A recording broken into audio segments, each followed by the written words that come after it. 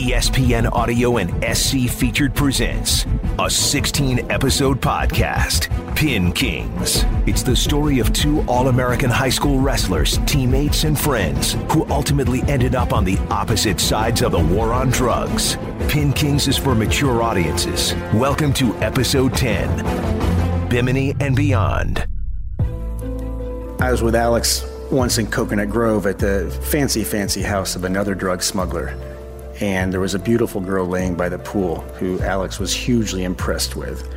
And we took her out for a boat ride. They started dating, and within 18 months or so, they had a beautiful son. This is Scott Schraus, a friend and former smuggling partner of Alex DeCubas's. It was difficult to be doing all the things we were doing and be married. It seemed that there was a conflict there. I remember he had a wonderful wedding, chartered a really cool yacht. We had a great time. And then the next day it was like, man, we got to gear up. We got a load coming in. And his wife was not happy that he canceled the honeymoon, or said, well, maybe you could take your sister on the honeymoon. Didn't go over real well. Kevin and Alex were best friends. Champion wrestling buddies. The heydays of Miami. Alex DeCubas was clearly a kingpin. It's a tragic story. The less you know, the more you leave. I wanted to take out the biggest drug dealers. If they ever catch him, he's going away for the rest of his life. If they don't kill him when they try to capture him. Could you imagine if Kevin has to shoot Alex? He's a sworn federal agent for a drug enforcement agency. Evil goes to jail, or evil ends up dead.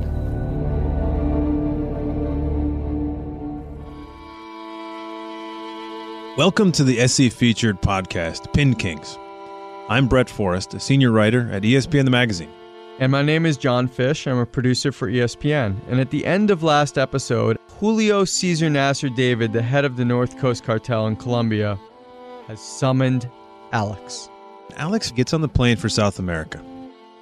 Back in those days, if you were a drug trafficker in the U.S., the one thing you didn't want was a Colombian stamp in your passport. Right, because the cops, if they looked at it, they'd know right away. Hey, this guy's in the wrong place. So Alex flies to Venezuela, and two of Julio Cesar Nasser David's men pick him up at the airport. And they drive him along this highway. We drove down that highway too, at least part ways. And it's a beautiful highway along the ocean, along in the northern coastal region of Colombia. The drive takes several hours. They end up in Barranquilla, which is the base of the North Coast Cartel. These guys drive Alex to a Middle Eastern restaurant. The place is closed down. There are about 30 guys out front, all armed. Alex walks inside. And inside, he didn't really want to go to this, by the way. No, but he walks in. There's a long table in the middle of the restaurant. It's piled high with Middle Eastern food. There are a couple of belly dancers. Alex takes a seat. The door opens in the back, and in walks Julio Cesar Nasser David, the old man. Everybody called him the old man. And to Alex's surprise, this Nasser guy is polite, gracious, soft-spoken even. He came off as a gentleman businessman, and they ate and they saw eye to eye. Alex went down to meet with Julio Cesar Nasser David, and he came back. He said, well, one, the guy has this name like a Roman emperor, and he even looks a little bit like a Roman emperor. This is Scott Schraus. He was impressed with he said the guy has his own graveyard. You know, he took me out to a hill, and he's pointing at this, and he's like, makes no issue out of having people killed and this, but now he wants to do this giant load. John, Julio Cesar Nasser David, as big as this guy was, he was the head of a cartel in Colombia. He needed Alex DeCubas. He needed a transportation specialist who could carry that load the last step into the U.S. He had a guy, but he was unhappy with him. This guy had been underperforming. Everybody knew this guy as the Zombie. He's a legendary figure for the people who knew him back. Everybody has a nickname. The one thing that you'll see as the story goes along is there's a nickname for everybody. Yeah, nobody wanted to know anybody's last name, and it was better if you didn't know the first name either. Anyway, this guy, the Zombie, after each score, well, this is how he got his nickname. After each score, He would take the money that he'd earned, he'd buy an enormous amount of heroin, and he'd hole up in his house. He'd just get totally whacked out. And when the money ran out, that's when the zombie would resurface again and do another operation. Well, Nasser needed someone who was dependable, and he saw what a lot of people had always seen in Alex. He was a man of his word. He was a tough guy who wasn't going to get pushed around. He was someone that could command an operation with a lot of people under him. He was a leader.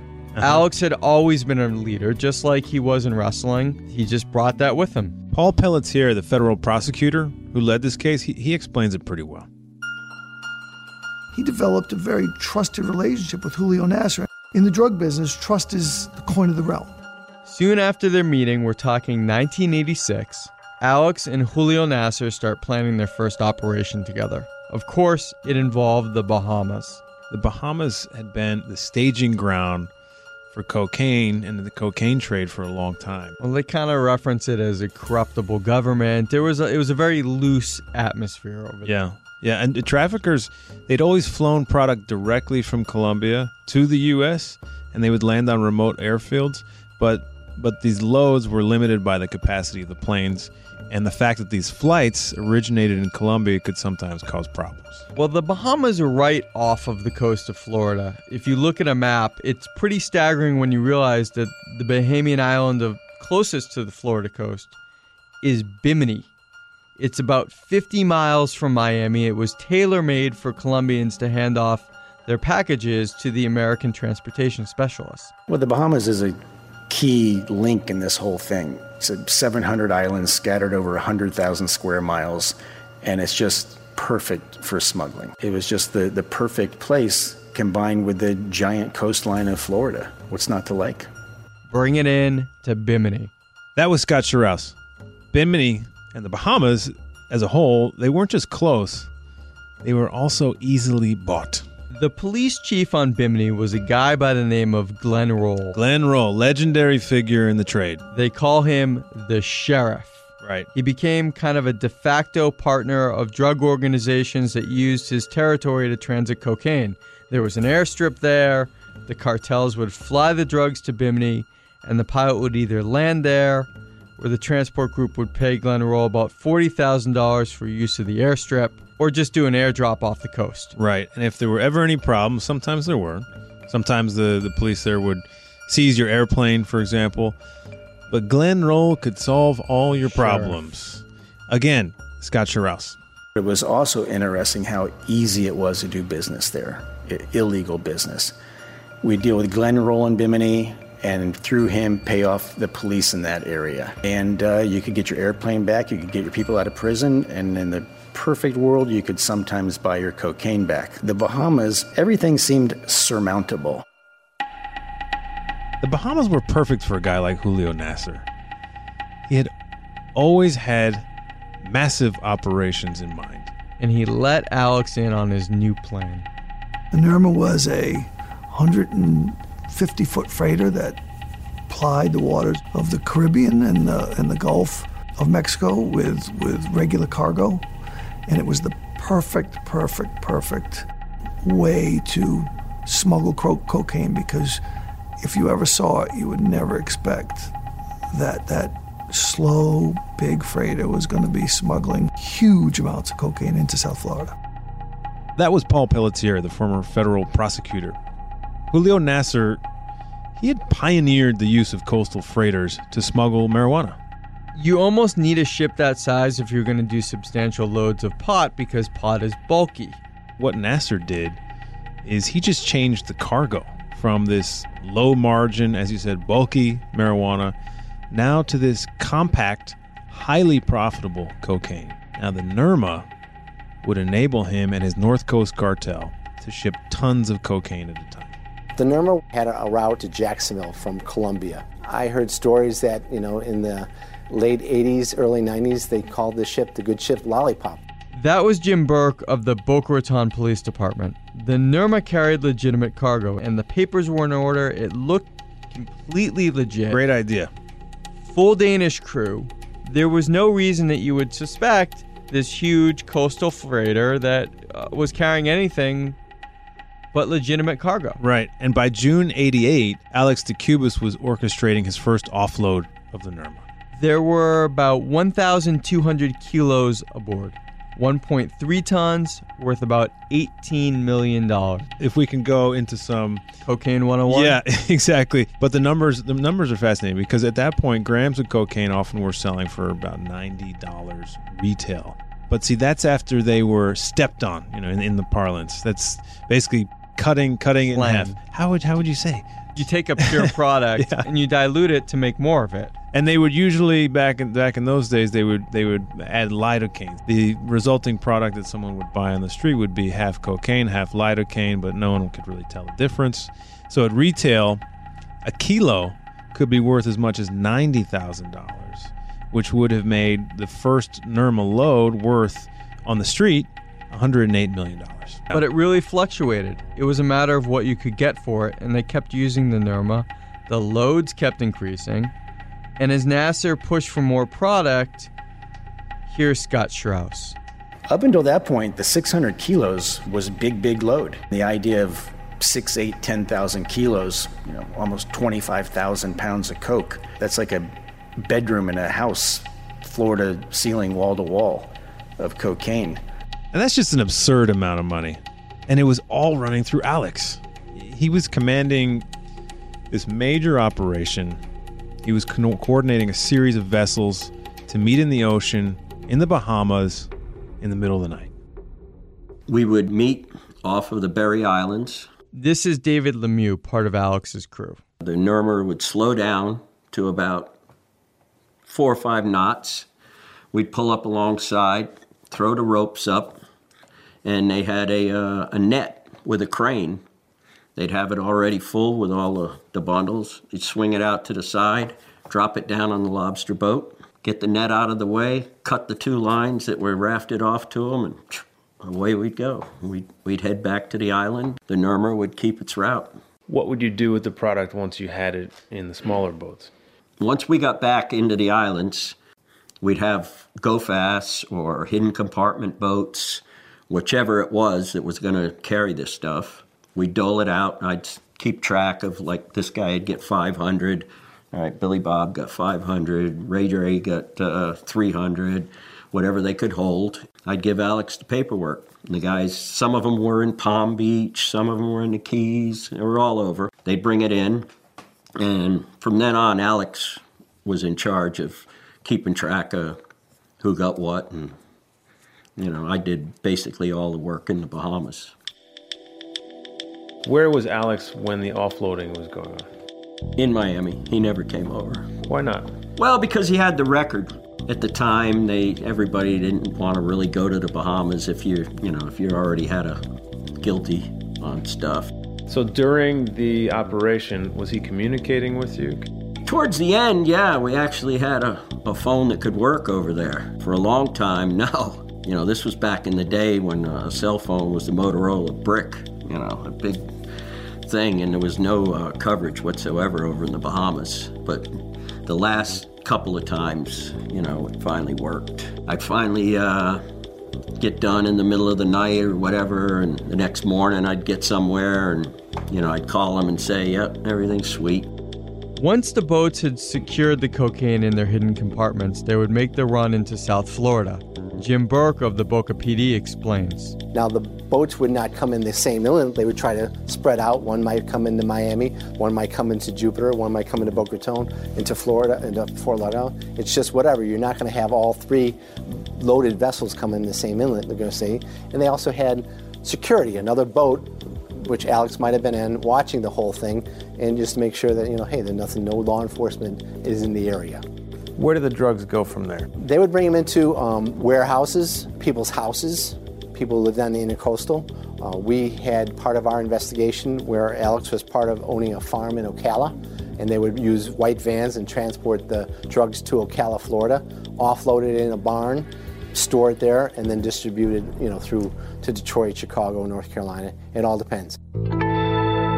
Okay, by this point, Yarmir John, the Czech guy, remember him from the Cali prison? He comes back into the picture because if you remember, it was JJ who'd gotten Alex involved in ripping.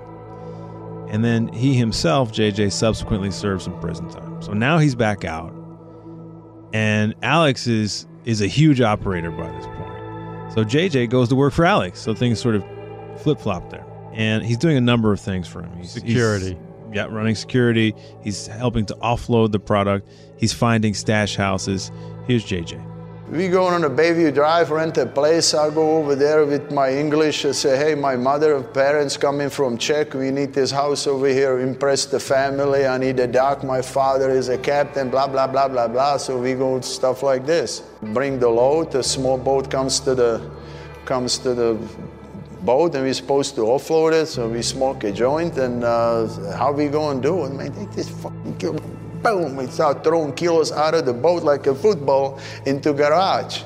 Well, after 50 kilos, you ain't throwing no more. You know, it gets tough. So you get diving bags and drag it and then laugh about it. And really, neighbors not around. It's like we offload 500 kilos an hour, another 500 kilos, and then we smoke another joint and eat something, offload another 100 kilo, 200, 500, and to turn around, you got a 2,000 kilo in a garage. So it was like a no big deal. Hey, get this boat out of here because it's been doing business.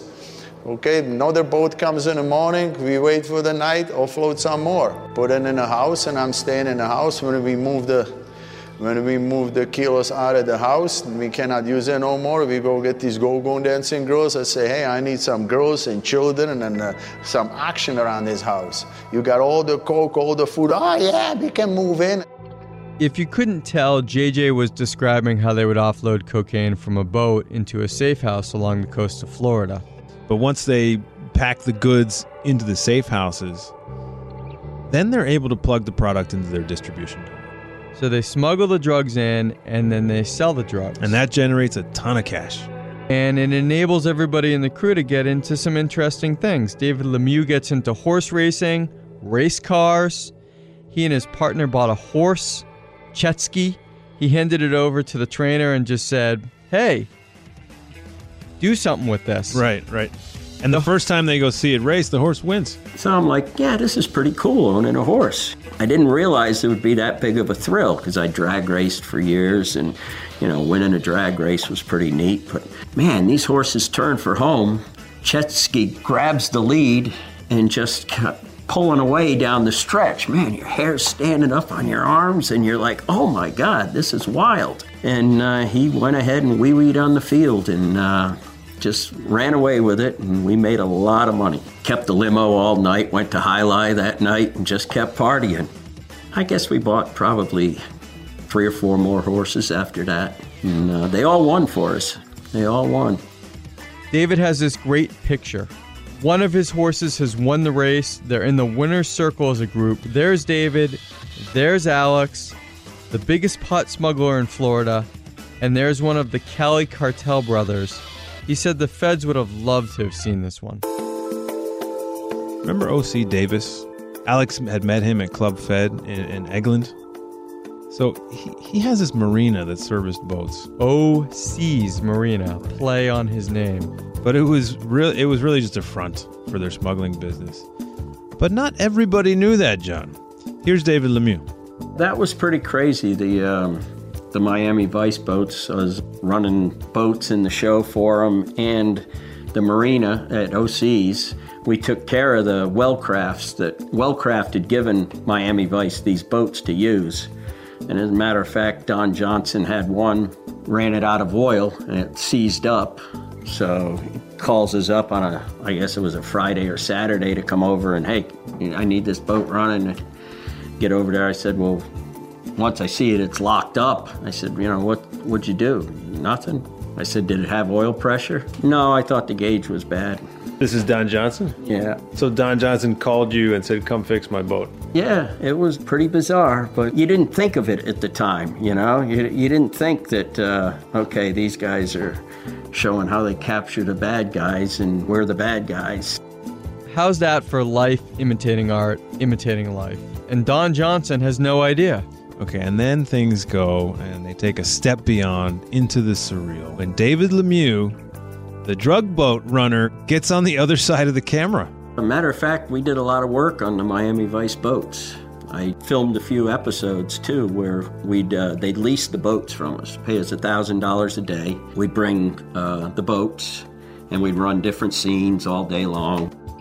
I love this. When we were interviewing David Lemieux, we were like, hey, Miami Vice, what did you think about it? And he's like, oh, yeah, the opening sequence of Miami Vice, which is iconic to this day, depicting the culture and excess of Miami in the drug years. At one point, the producers added a shot of a line of boats racing towards the city, going under this very famous bridge. Here's David Lemieux. It was the very opening of the show, the scene where they're all coming under the bridge, like 8 boats, played in the beginning of every show. Are you in one of those boats? Yeah. You yourself are piloting that boat? Yeah, the wing boat. Yeah. They're just showing them from behind.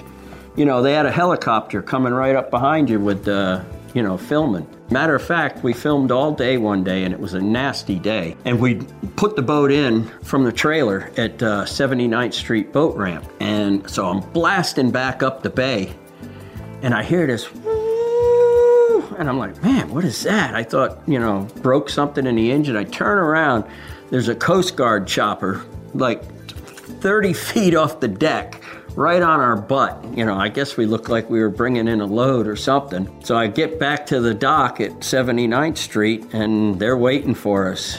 And what are you doing out there? And I said, we're down filming Miami Vice. We're going to search the boat. Yeah, search away. It was pretty crazy. So Alex continues to orchestrate loads off the Nerma through the Bahamas. They built up to about 5,500 kilos, which is 6 tons of pure Colombian cocaine. Alex is responsible for hundreds of millions of dollars of product. And he's enjoying this. He's enjoying the money. He's buying cars, motorcycles. He's got a bunch of boats. Wave runners. He buys an airplane.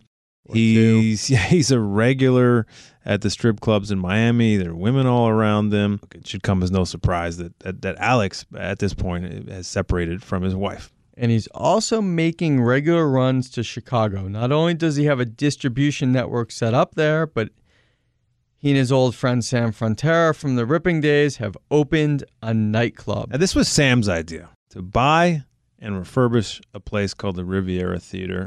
And it's on the north side of Chicago. I don't think Sam and Alex have an interest in it anymore. At that time, it was really a laundry for them. It was a way to run their dirty drug money in one end and have it come out clean on the other. Or that was the theory. That's where Alex ran into Nicole Tristani. She has a nickname. They called her Nikki the Knife. That's quite a nickname. You don't forget that one. Here's Paul Pelletier. Nicole Tristani was a woman that Alex met in his visits to Chicago and his visits to gentlemen clubs and his visits to Jello wrestling clubs. Nikki Tristani was a famous Jello wrestler from Chicago. What is a Jello wrestling club? Far from me to know what a Jello wrestling club is. However, what I've learned is that Jello wrestling is a bunch of women who wrestle in a big pool of Jello. And I believe Nikki had achieved some level of stardom in the Jello wrestling industry in Chicago. How did she get her nickname, Nikki the Knife? She got her nickname Nikki the Knife because, allegedly, and she confirmed it with me, but she stabbed a person at Wrigley Field and cut him pretty good outside of Wrigley Field. Not sure the exact circumstances, but certainly I understand she was arrested for that. She was a tough girl. So Nikki moves down to Miami and the two start dating. I think there was something about a Harley Davidson. We'll let Jaromir John tell the story. Nikki was 19 years old, really sharp. Nikki's fancy. Nikki is a tough girl. Nikki can fight. Nikki's no joke. He said, hey, I want this, for this girl, Nikki, I want a Harley. All right, so he gets a Harley, blue, white, whatever it was. I want a pink. So I mix this pink color, white and red, make pink. They go, no, man, I want a hot pink. I came out of the prison, I don't know what's a hot pink and hot, highlighter, the green. I have no hot pink exist. So he took me to the store and showed me hot pink. There was like a $50 or $100 small can of hot pink. That's what you want on a bike? Girl's got that on her fingernail. Beautiful girl. A small helmet. She sits on it. I say, hey, if that bike gets on the ground and you can lift it up, then you can ride it. Nikki gets to it and wrestle that Harley straight up. Okay? She gets it up to Nikki. I say, all right, so I paint the bike for you. We took all the parts out and we painted hot pink. There was fenders, the oil thing, everything was hot pink. When a girl gets on that bike, there was like hot pink fingernails, hot pink helmet, and hot pink bike. There was like, you never see a girl and a Harley and a combination like this. It was so beautiful. It was really, really hot. She pulls up in Miami and it was like jaw-dropping deal. So Alex had found the woman for him. But now he was finding himself at odds with the old man in Barranquilla, Julio Nasser.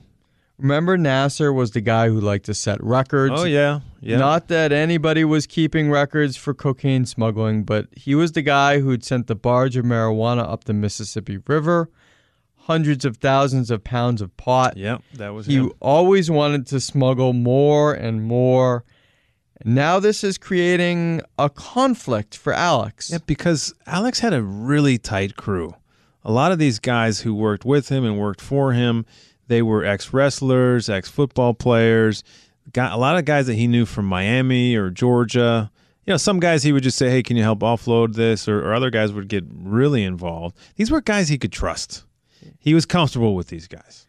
Well, Nasser tells him he's going to increase the size of the load, and Alex understands that this will exceed the size of his organizational capacity.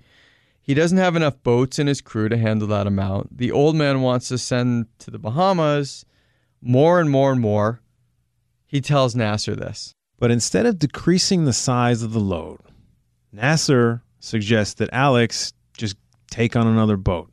So David Lemieux finds a guy. And this guy was an informant. Panther, this is Swordfish 04. Request to know if you have any Charlies out here tonight. Over. They're open fishing boat type vessels. Okay, here we have a coastal freighter moving straight in toward our vessels. Over. Roger, Van 2 from 04. We have the subject. Copy, over. Holy, they got a party going on down there. Okay, zoom in on them. Ooh, what a picture. Is that narrow? It's narrow. That's him. That's him. It's the dark of night. They're out to sea. There is no natural light anywhere. The Coast Guard plane is overhead. It's shooting the Nirma offload with an infrared camera. Alex's crew is executing an operation. But David Lemieux, he knows something's not right. I heard a plane, and I knew we weren't in the flight path. I was like, man, I wonder, what is that? You could hear it like it was circling, but it was supposed to be high enough we wouldn't hear it. But I knew right then, I said, man, let's pick the pace up. And we're humping, getting that stuff in there. And that's when I said, we got to move. Something's up. Something's up. You don't know what it is. What did that tell you? That the gig was up. Thank you for listening to the SC Featured Podcast, Pin Kings. You can follow Pin Kings on Twitter at ESPN Pin Kings. That's at ESPN Pin Kings. A preview of the next episode follows this message. Next on Pin Kings, Episode 11, Nowhere to Hide. As a military officer, I couldn't have drugs. I would not have drugs, illegal drugs around me at all. I know that he was kind of near making a bad choice. I took out a Colt Commander 9mm that I had acquired in the Army, and I was going to blow my head off. Don't miss an episode. You can listen and subscribe to the Pin Kings podcast in the ESPN app or download and listen on Apple Podcasts. And don't forget to rate this podcast on iTunes or Apple Podcasts.